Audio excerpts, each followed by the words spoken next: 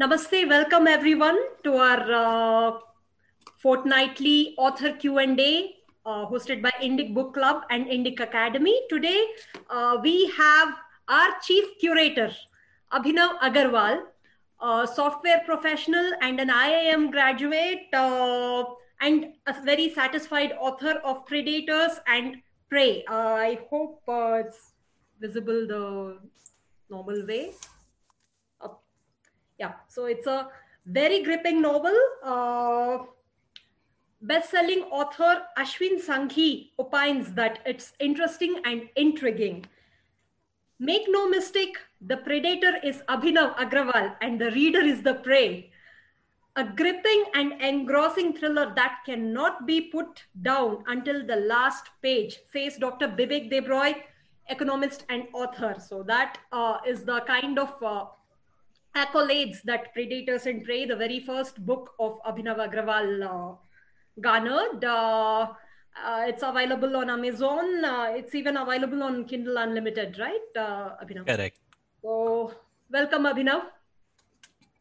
Thank you, Sai. It's a delight to be here. And, after doing all of these Indic Book Club Q&As, it feels very awkward to be on the other side. And yeah. All I can request is, ask me easy questions. So, wait, we'll try to set the question paper within the syllabus. Yeah. So, Abhinav,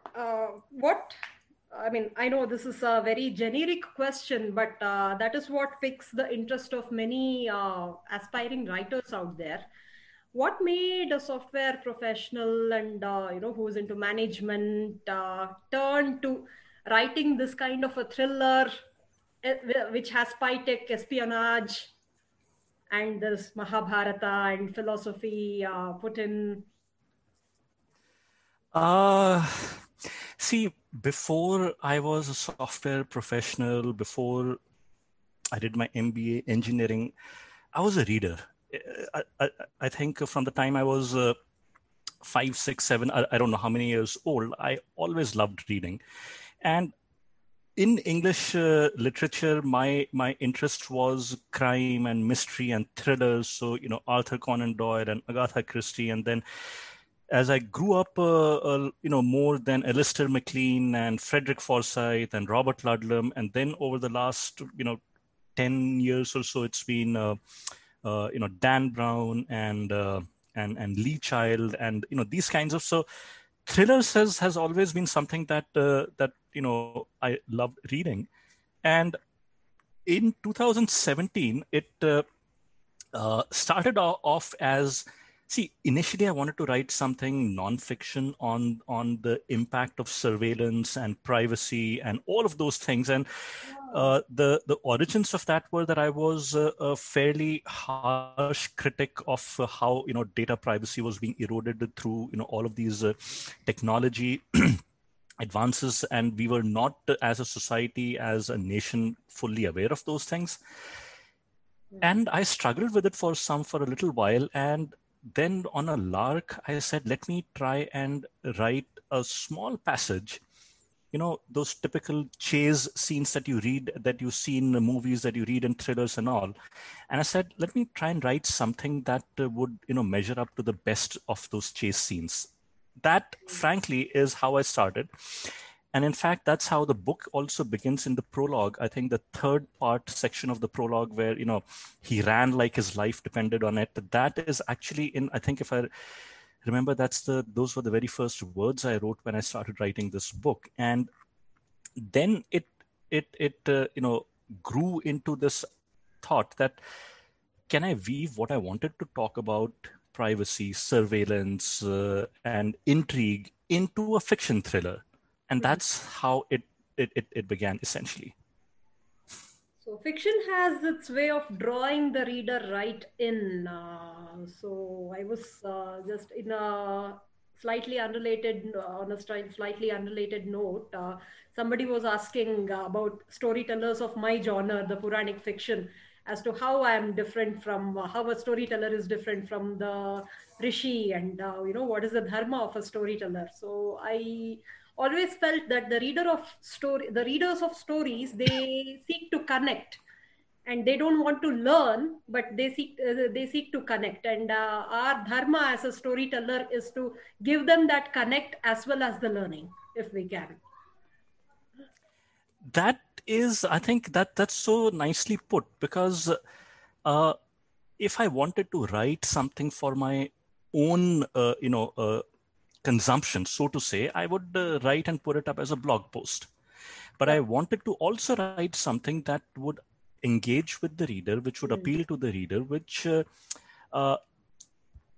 they would want to, in the truest sense of the word, and it's a cliche, but it's like they would want to keep turning the page to see what happens next. So it was both that I'm not writing a book for my own sake. Of course, I am at some level. I want to do that. I want to tell a story. I think I can tell a story, but also I want it to be read. I want people to read and say that, wow, this is great. This is good.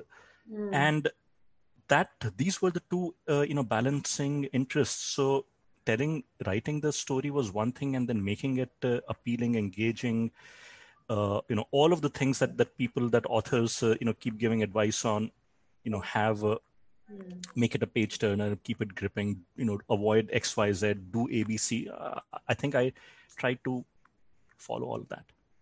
I mean, it shows, not to exactly flatter you, but it shows. The pages keep turning themselves, and so that I'll take all flattery I can get. I have no problems with that. No, yeah, you deserve it. Thank you.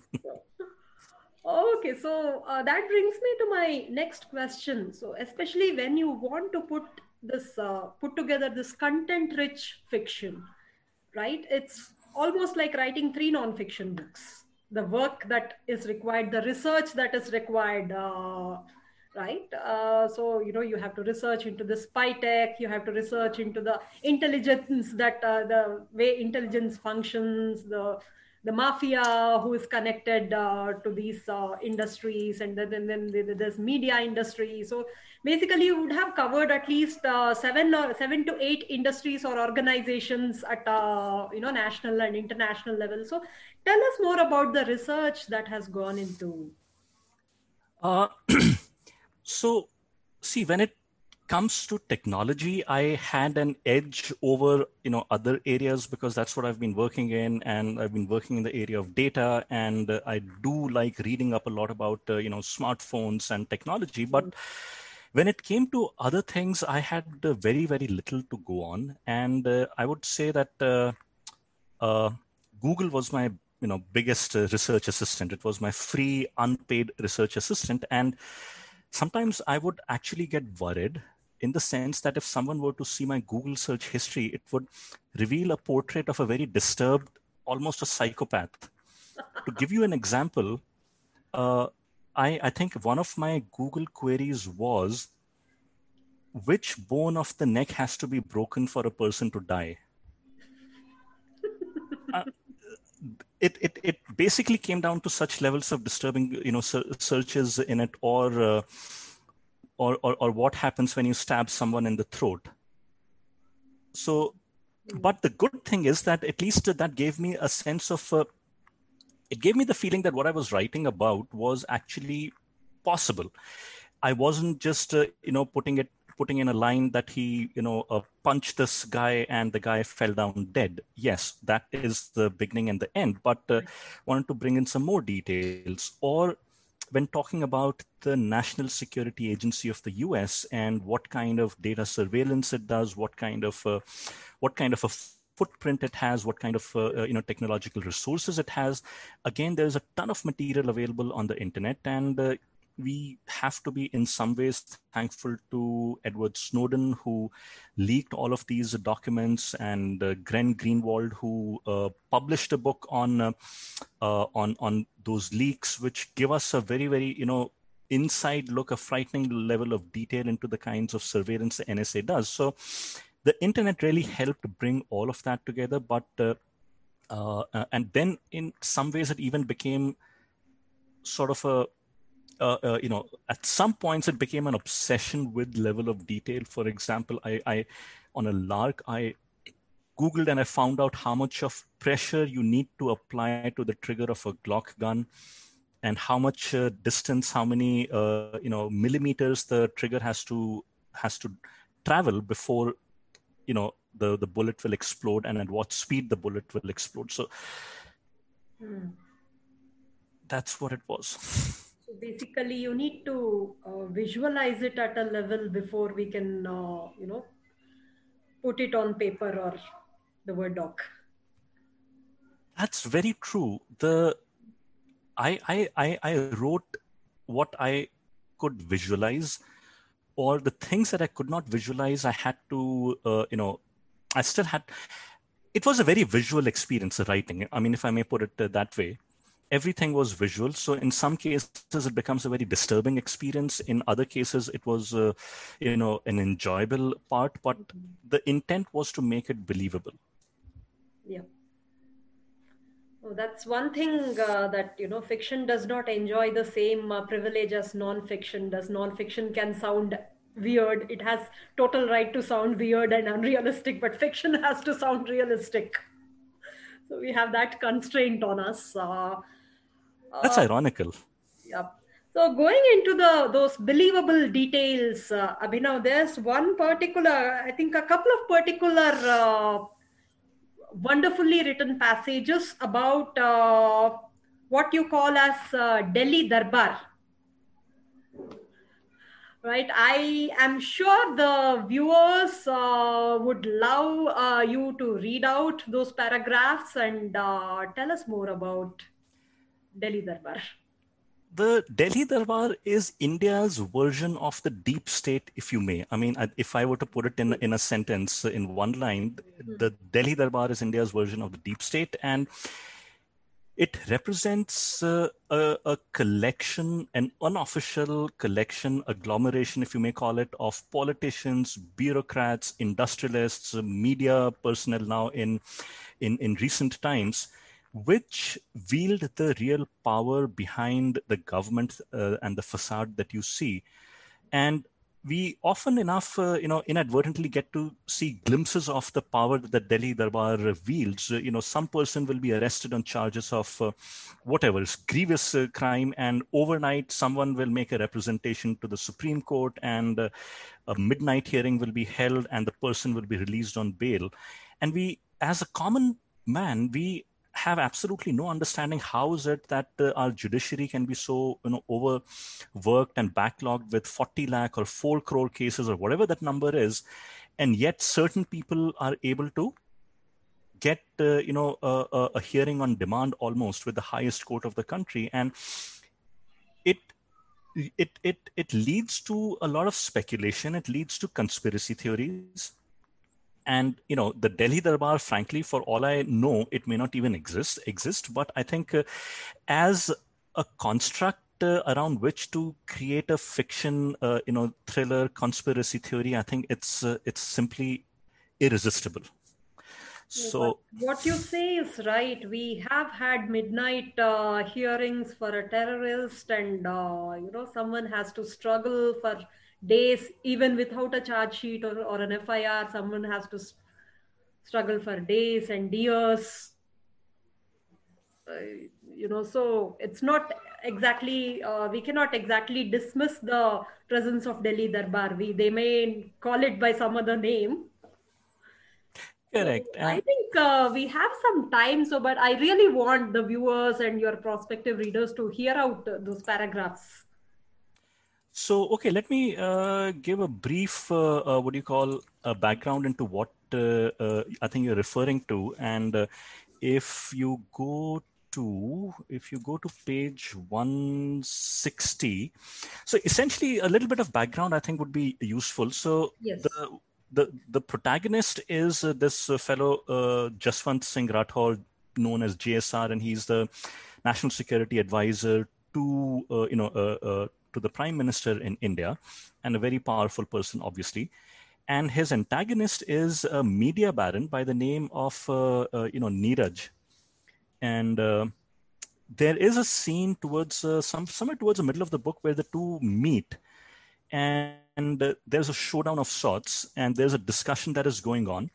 And I'll start off with, so basically Rathore gives Neeraj an ultimatum and he says, you have to basically, stop your crooked ways and do X, Y, Z and so on. And that's your only hope of avoiding jail time and for whatever reasons. And Neeraj has no intentions of doing it. And I say that his strategy was shock and awe.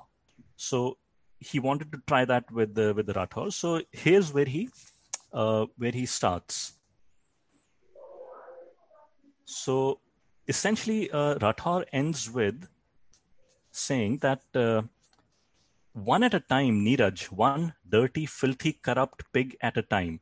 First, I will deal with you, then with the other swine, brokers, hustlers, and pimps who come in your wake. You had this last chance to bow out with your dignity and liberty intact. You will lose both now. And this sort of, doesn't go down well with Neeraj, obviously, because being called so many bad names. And he then starts off. He says, Rathore Saab, Neeraj started. We all know Panchatantra stories. Since you have shared a story, allow me to share a page from the annals of history. This is Lutyens. This is Delhi, the capital of dynasties for 1,000 years. Kings have sat on the throne and reigned, but rarely ruled. The real ruler behind the imperial throne has been the Delhi Darbar. Even today, while the Prime Minister reigns, it is the Delhi Darbar that rules this country.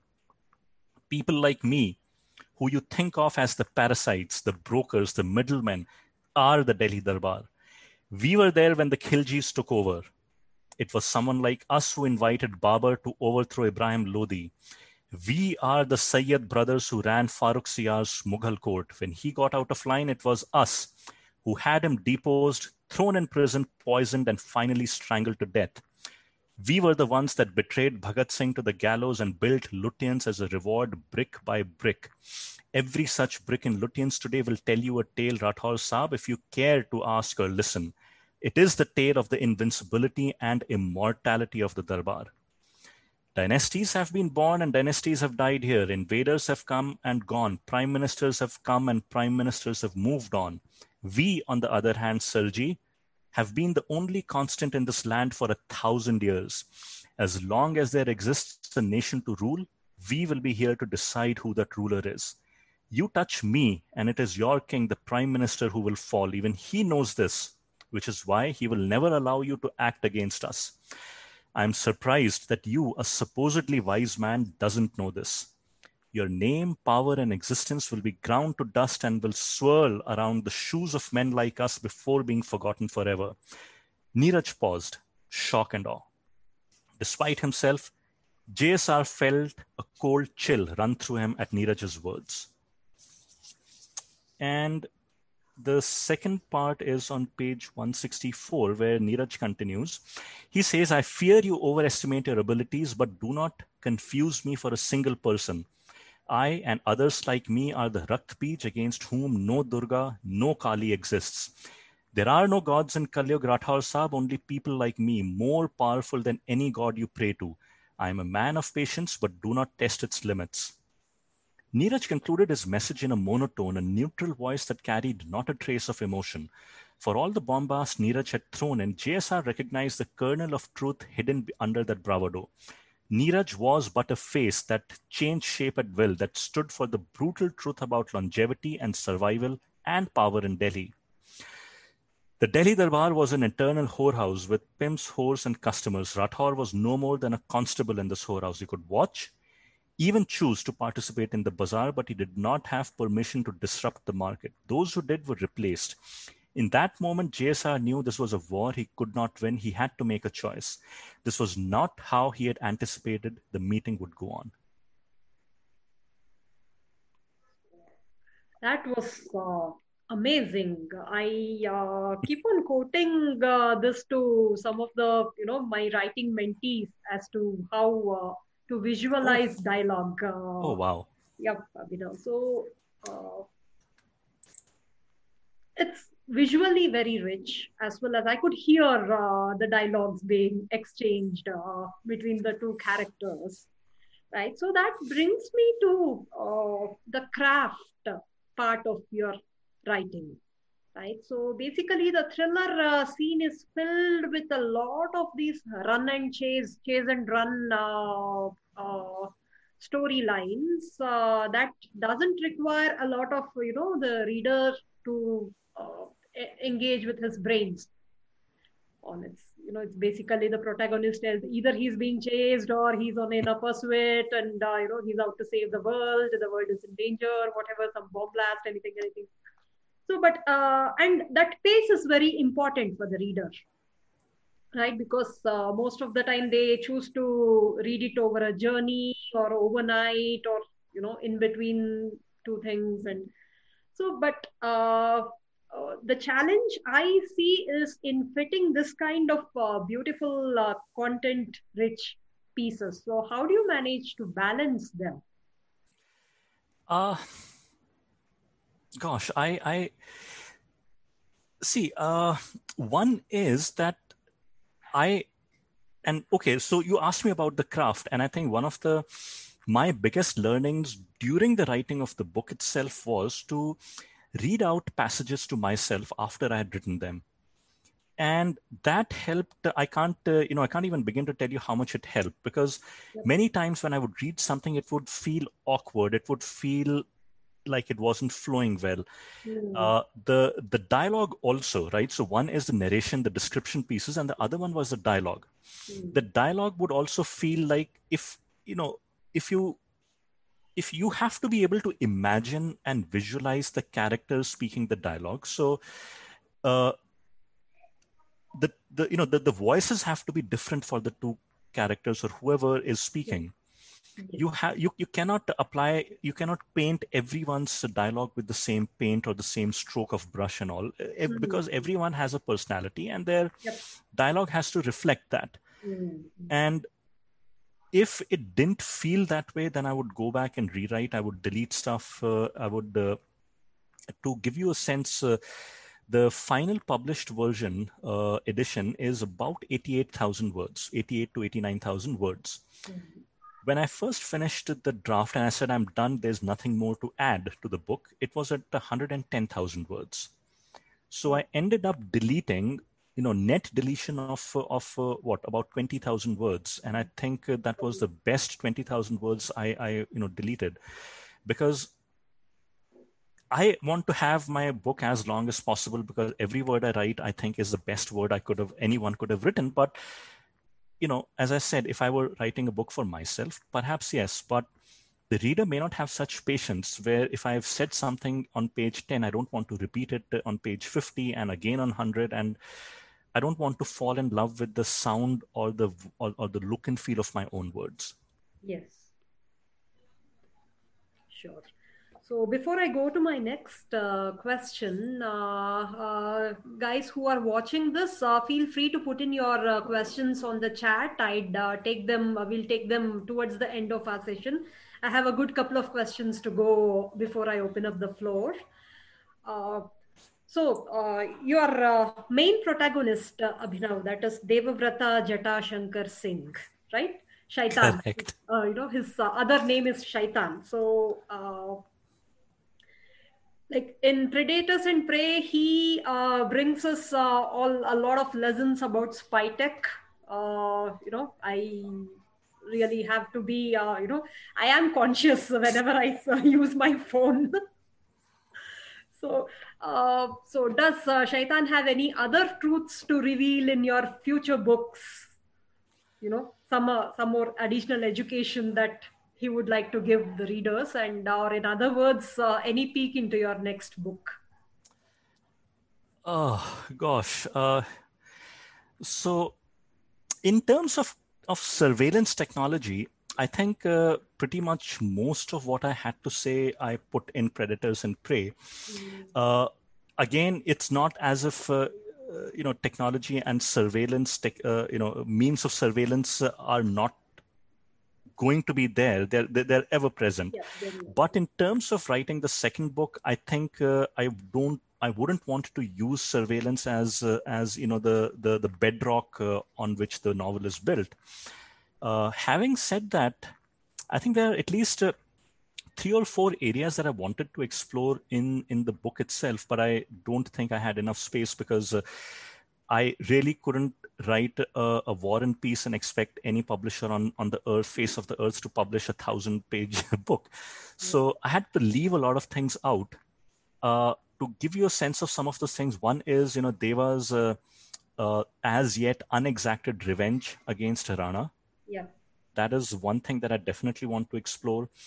The second one is, and after writing the book, I think my daughter told me that both JSR and Neeraj's characters are very strong characters. And it got me thinking that there might be, it just might be interesting to explore their parallel paths as they rose to, their respective positions of eminence and power. The third one itself is there are a couple of loose ends in the book that I left loose deliberately. So I want to explore those also. And I mention in one place this encounter, this particularly nasty encounter between Praveen and Riya. And that got me thinking that there is something there also to be explored, because I have hinted at it, but I have not talked anything more about it. So all of these things are going through my mind. As far as this immediate second book goes, I want it to be a sort of a continuation from where the first book ends up, and then taking it into a couple of different subplots. And the reason I'm not hiding any details, but the sad reality is that I am about, I think, only 30-40% of my way through, and I'm a distracted writer. I should have been long done with my book, the second manuscript, by now. That kind of splits me into two. As a writer, I can so sympathize with the the struggle of the progress of the manuscript, but as a reader, I'm just selfish. I know. I'm selfish too, because I want to write the third and the fourth and the fifth one, and I'm hoping and assuming that there'll be publishers out there who will want to publish this. So I want to get the second book done and then move to the third. But I wish I had a magic pill or an injection to, like a COVID vaccine, to vaccinate me against distractions. Or some wormhole into Narnia or something, that. Or that too, exactly. Relative time. Exactly. Okay, so that comes to, you mentioned about publishing. Now, how, what was your experience with the publishing world? Because first book, it is always a struggle. Second book, we get used to the struggle. I mean, so what was your experience? What was your journey? It was a journey of awakening, of rude shocks, of my ego, getting a little flattened and then a lot flattened. So when I started the book, or somewhere, I think I was under the impression that all I had to do was write a book, and publishers would be lining up, at my door to say, Abhinav, where were you? Gosh, you're Dan Brown and Jeffrey Archer and Frederick Forsyth combined. You are it. So that was where I began from. And by the time I had finished the book and a few months had passed and all, I could lay claim to having been rejected by every single tier 1 publisher in India. Wow. In fact, despite in a couple of instances, there are some very, very good, prominent authors who made personal recommendations, and even that was not enough to convince the publishers that my book deserved, to be published. So that was a rude awakening. And then I was introduced to Tree Shade Books, which has been started by Vineet Bajpai, who wrote the Harappa trilogy. And once they agreed to publish my book, the experience was simply fabulous. I think that's the only word I can use to describe it. And obviously, being my first book, I learned a lot of things about what goes from the time you submit your Word document to a publisher to the time you actually see, the galley, or I forget the name that is used to describe those first prints. And at every step of the way, it was just an amazing experience with Treeshade. They assigned an amazing editor to work on my manuscript. The feedback came back in time, very good feedback. There was no, I was not asked to change anything in my book. I've heard stories about how, at some publishers, authors are asked to change something to make them more ideologically compatible with with whatever. None of that happened. And the publication from the time I submitted the manuscript to the time it appeared on Amazon was, I think, about 6 months or so, which I'm told is an amazingly short period of time.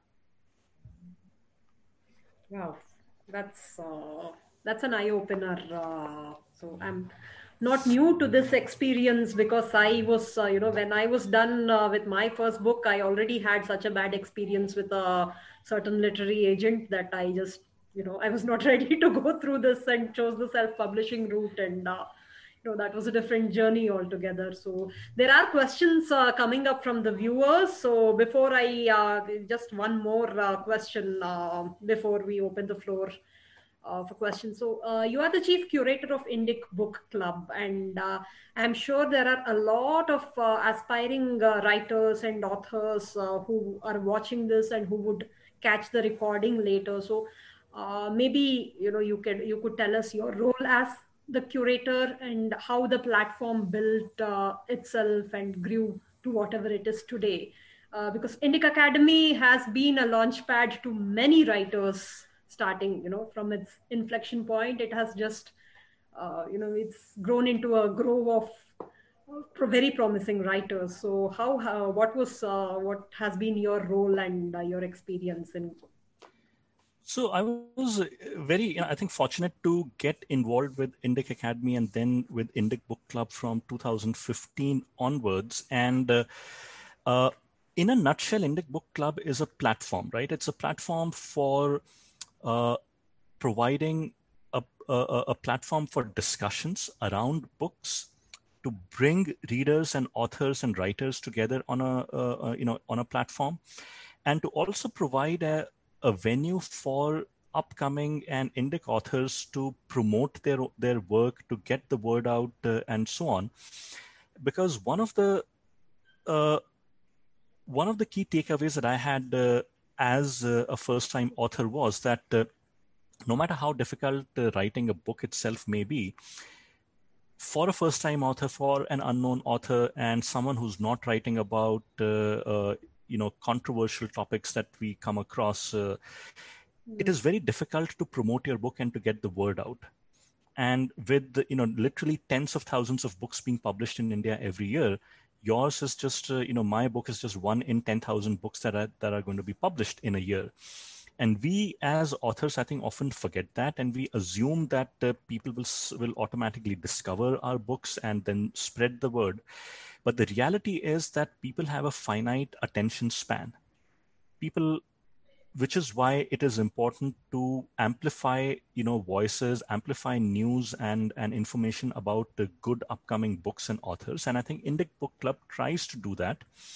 We are still a small community. Our Facebook group started. You and I started that just about 3 months back, but we have got more than 2,000 people as part of the group. They're taking part in discussions, they're sharing things about their books, and we are finding out that so many authors who are finding the Indic Book Club platform as a way to get the word out about their books. So all I do is just let people know that there is this platform available, and yeah. So Abhinav is just being very, very humble and economic with the real role he plays, guys. So he basically pushes everything from idea to execution. Keeps chasing people to get the flyers done, to get it shared on social media, to spread the word. Then arranges the giveaways that grows our Facebook group. So do please check out the Indic Book Club Facebook group. We have really lively discussions there. Hoping to see a lot of you join the Facebook group, and we have a lot of programs for upcoming writers, calls for anthologies, papers, and whatnot. So please follow us everywhere. Indica Academy, hashtag Indica on Twitter, and Indica Academy and Indic Book Club on Facebook.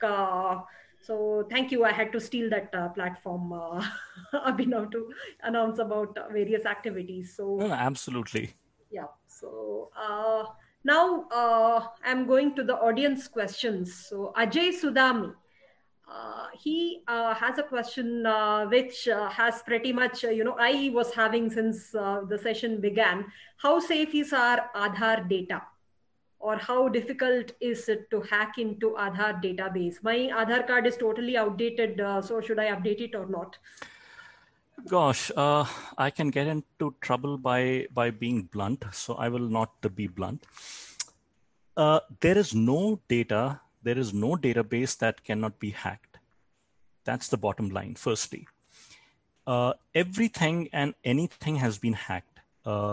If you look at private companies, some of the biggest companies in the world, like Sony, they had their entire server hacked.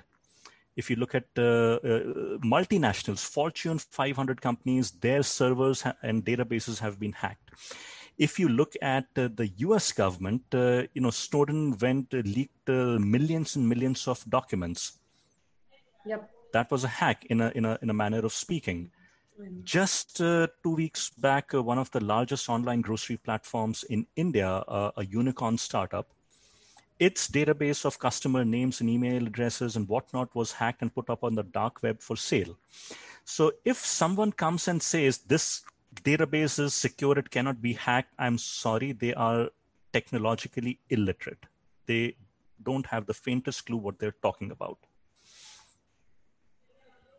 So if someone says that our database is secured behind 6 feet thick walls of concrete, the best thing that you could request the government to do is to fire that person.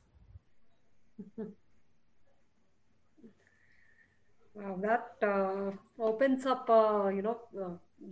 maybe we just have to live with the vulnerabilities out there. We have to. So take another instance, for example. I don't name any company in my book because every company is doing that. But almost every app that you have on your phone, your phones, your smartphones, operating system manufacturer, they all have the ability to activate your microphone, your camera at any point in time. There have been vulnerabilities disclosed, and companies have come back and said, oops, it was a software bug. We were recording your conversations, but we didn't do it by, it's that classic tone that these companies, and I'm talking about some of the largest companies in the world, they'll say, essentially, once they're caught doing stuff that they shouldn't have been, they'll say, galti se mistake ho gaya. And that's the end of the story. And so almost everything that I talk about in my book has actually happened. Almost everything I talk about, there are instances that have happened. Your location being tracked, yes.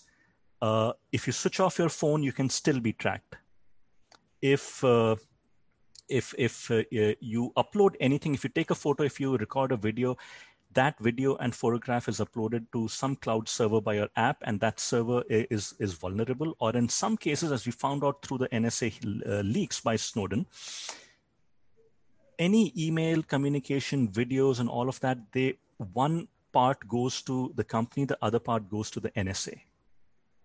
So this is not fiction. This is not hype. This is not exaggeration. This is not a distortion. This is actually happening, and it's been happening for at least 8 or 10 years or longer. Wow. So that's chilling, to say the least, Abhinav. So it's like, so by adapting technology, we have totally given the power over us to these two, giants, and they can do whatever they want with. Oh, absolutely. And we all know so many scandals keep surfacing. So let no one tell you that your data is safe and secure. That is only a relative word. So if somebody wants to target you, then we just need to turn into Devavrata. Unfortunately, the only way to keep, and that's a whole other topic, but there is no way to hide, essentially, from surveillance. Sure. So, well, I mean, that will stay with me for a while. But let me move on to next question from Professor Ramesh Rao. Thank you for following this, sir. So he says, I'm not much of a blood, gore, sex fan in thrillers, more of a smiley Le Carre fan. Could you tell us more about the approach to writing these thrillers that can appeal to the head more than the heart and guts? So the good thing is that even though there is a fair amount of killing in my book, I think it probably occupies a total of 5 pages. And the gore and the other sex part, I think, is another 2 or 3 pages out of 360. So I'm very happy I kept that to a minimum. My kids would have preferred I didn't have any of that, especially bones being broken and necks being snapped. But hey, I am a thriller writer. I love thrillers. I cannot write a book which doesn't have these elements in it. But having said that, a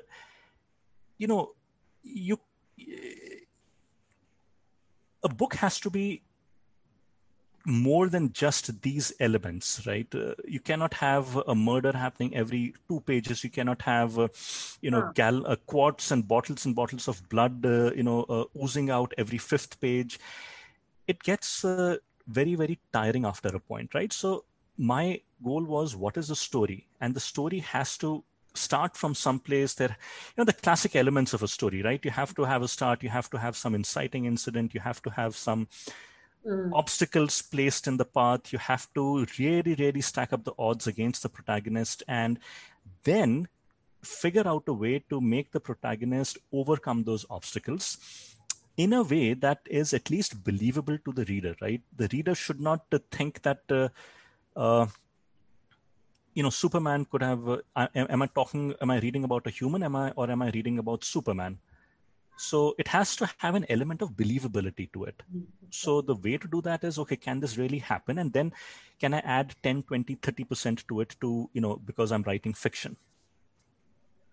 Sure. So that's mixing art with reality, basically. Craft is. So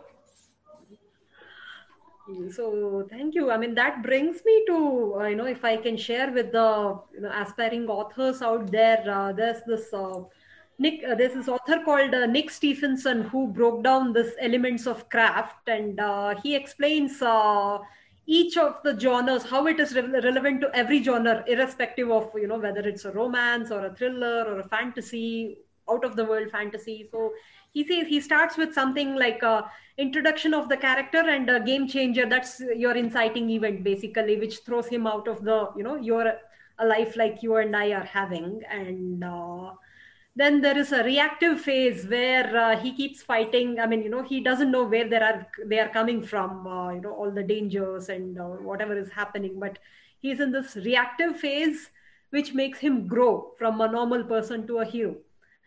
And after that, the antagonist springs into action, showing that he's the boss. So that is the second game changer. And after which the hero goes into the protagonist, he or she goes into this proactive learning and proactive mode, after which we set the final conflict. And I guess your story just followed that that arc, whether you knew it or not. It's kind of. To be frank, I didn't. The weird or the funny thing is that I read up a lot of things about writing after I was more than halfway or almost towards the end of my book, which is kind of the wrong way of going about writing a book, which also in hindsight tells me I had to delete a lot of words and all. But I think in the end, any good fiction thriller will follow the template that you mentioned. That it's got to have an arc, it's got to have these pivotal moments, and I think that's what I ended up doing.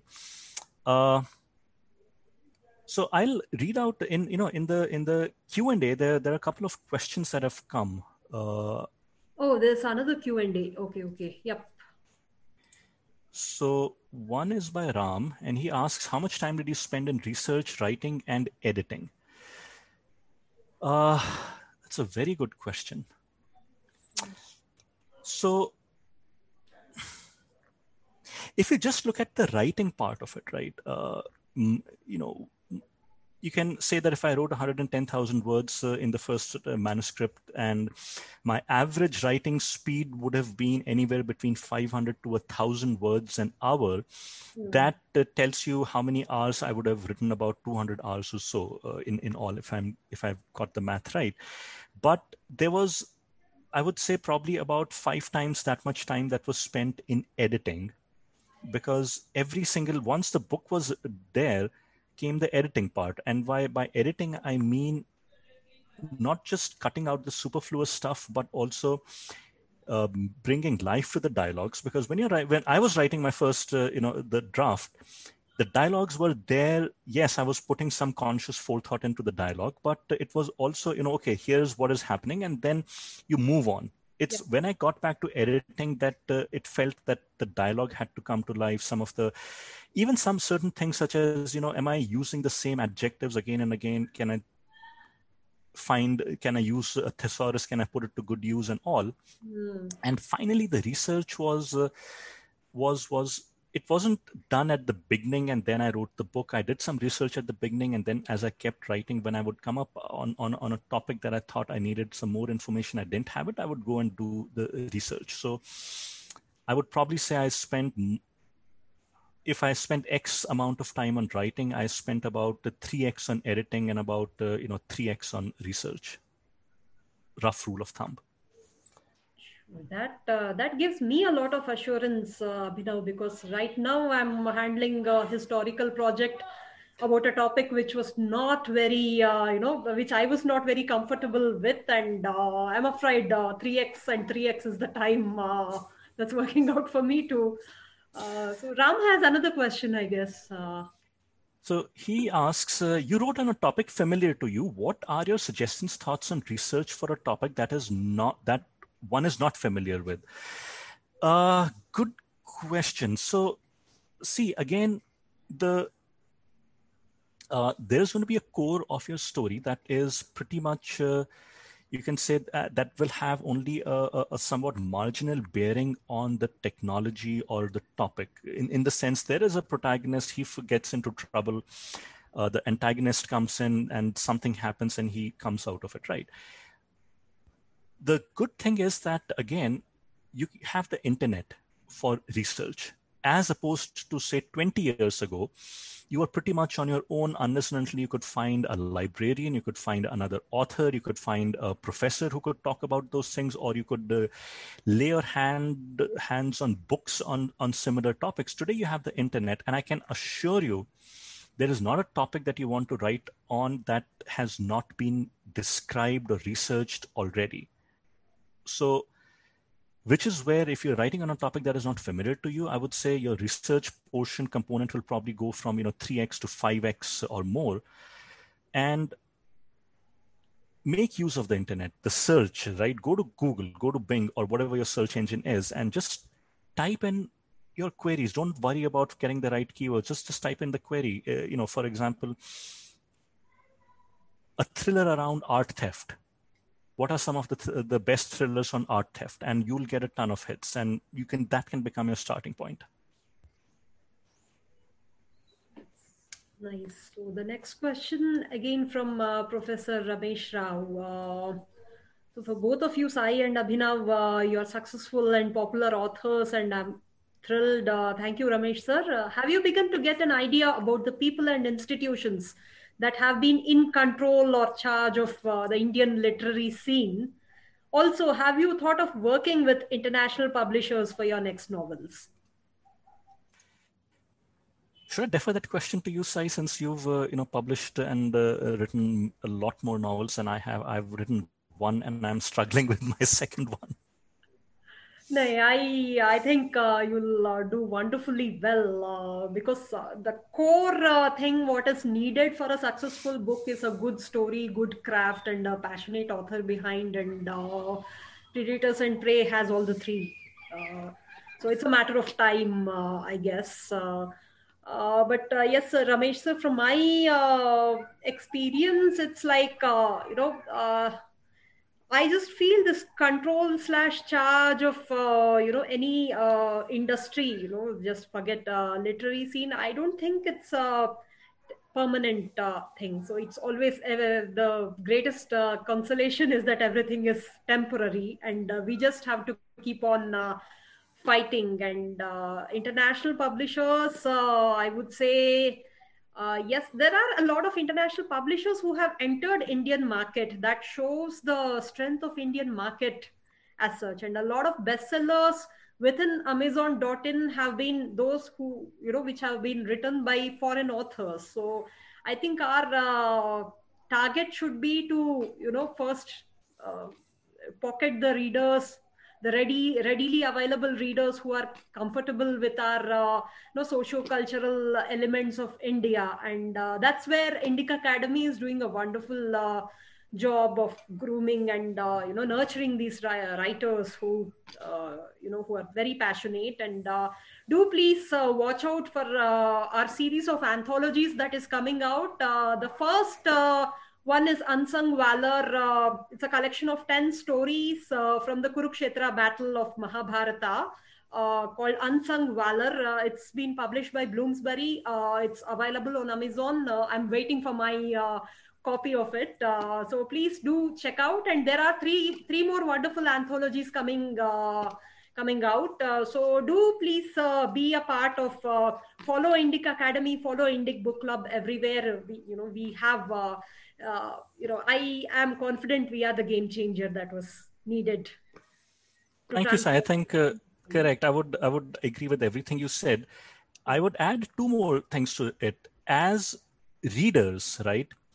As readers, we must understand that the successful books and authors are not manufactured out of thin air. It is when people like us read and talk and share and tell other people about good books from unknown authors. Does an author get a chance to find a publisher for the second, third, and fourth books? If everyone thinks this is a great book, I'm sure it'll do well, and if we stop at that, then then we don't change anything. Yeah. From the point of view of a writer, I'd say one thing is when writing a book, when publishing it or whatever, right?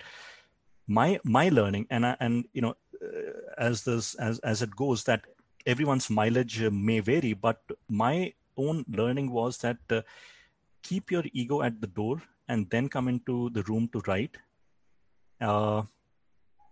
Because many a time I've seen authors, they fail at basic things such as grammar. And as a reader, there's nothing more off-putting than finding or reading a book with poor grammar. So it starts with the basics. You wouldn't, I wouldn't grab a person off the street who said he was passionate about building buildings and give him the responsibility of designing and constructing my house. So what makes us think that someone who's passionate about writing but doesn't want to spend the time in learning the craft of writing is going to be a successful author or a good author? Successful is different. There are many successful authors who couldn't write if their lives depended on it, but a good author. And we all want to be good. I hope good and then successful rather than the other way around. Agree with every word there, Abhinav. So our last question, thankfully we have 3 more minutes to answer Anuradha's question of what are the challenges in writing a sequel. And those who have more questions, do please follow Abhinav on Twitter, and do be a part of the Facebook group, Indic Book Club. We discuss a lot of writing related topics as well as Indic civilizational topics, and I'm sure you'd find it interesting. So Abhinav, about the challenges in writing a sequel. So thank you, Anuradha. What are the challenges in writing a sequel? I think okay, I'll not generalize. I'll talk about the challenges that I'm facing when writing a sequel in no particular order. The first one is that the first book got written on the back of passion. There was this fire to write a book and prove a point. The second book will get done only when I put in some process behind the passion. The other point is that a sequel has to have some kind of logical continuity with the first one. It should not, in a manner of speaking, if the first book is set in London, the second one can't begin in Tokyo. There has to be a connection between the two that logically leads the person to follow what is happening. The characters have to more or less be the same. And changes have to be gradual is what my understanding is. And yes, new characters can be introduced, new situations can be introduced, but I think continuity is one of the key key ingredients of writing a sequel. There's one other Q&A from Aparna who asks, sir, what are your target audience and which category did you keep in mind while writing the book? So this is a fiction thriller. It combines things such as conspiracies and technology and surveillance, and its protagonist is an armed forces officer. So that was my target audience. And age group, I think anyone who's 14, 15, 16 years of age and is reading these thrillers, whether it is a Dan Brown, Lee Child, Daniel Silva, David Baldacci, or whoever, they should be able to identify and read this book. And the category, so target audience was this, a demographic, and the category was, wanted to, it's a thriller, it's a techno thriller, I would say.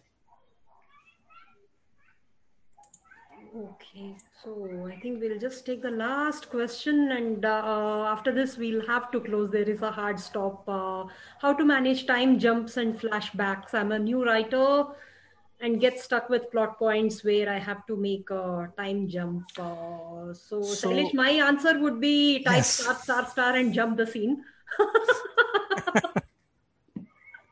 Yeah, I think one has to, the advice I've read is that one should be careful and avoid time jumps and flashbacks, because they can be jarring to a reader. And if you have to introduce them, make them very explicit so that the reader doesn't feel after reading half a page or a page, wait, where is this happening?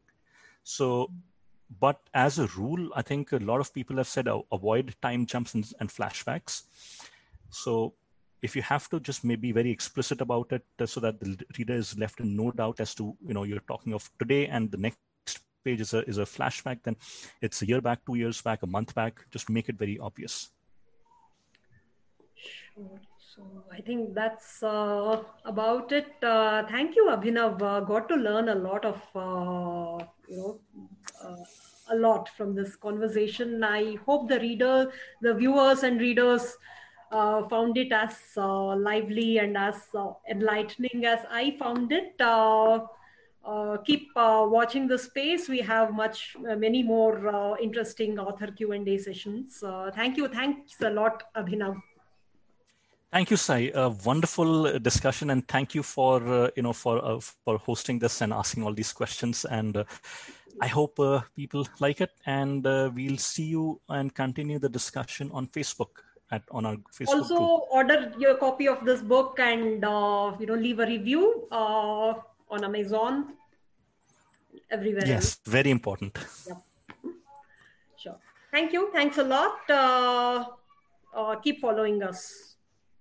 Thank you, everyone. Bye.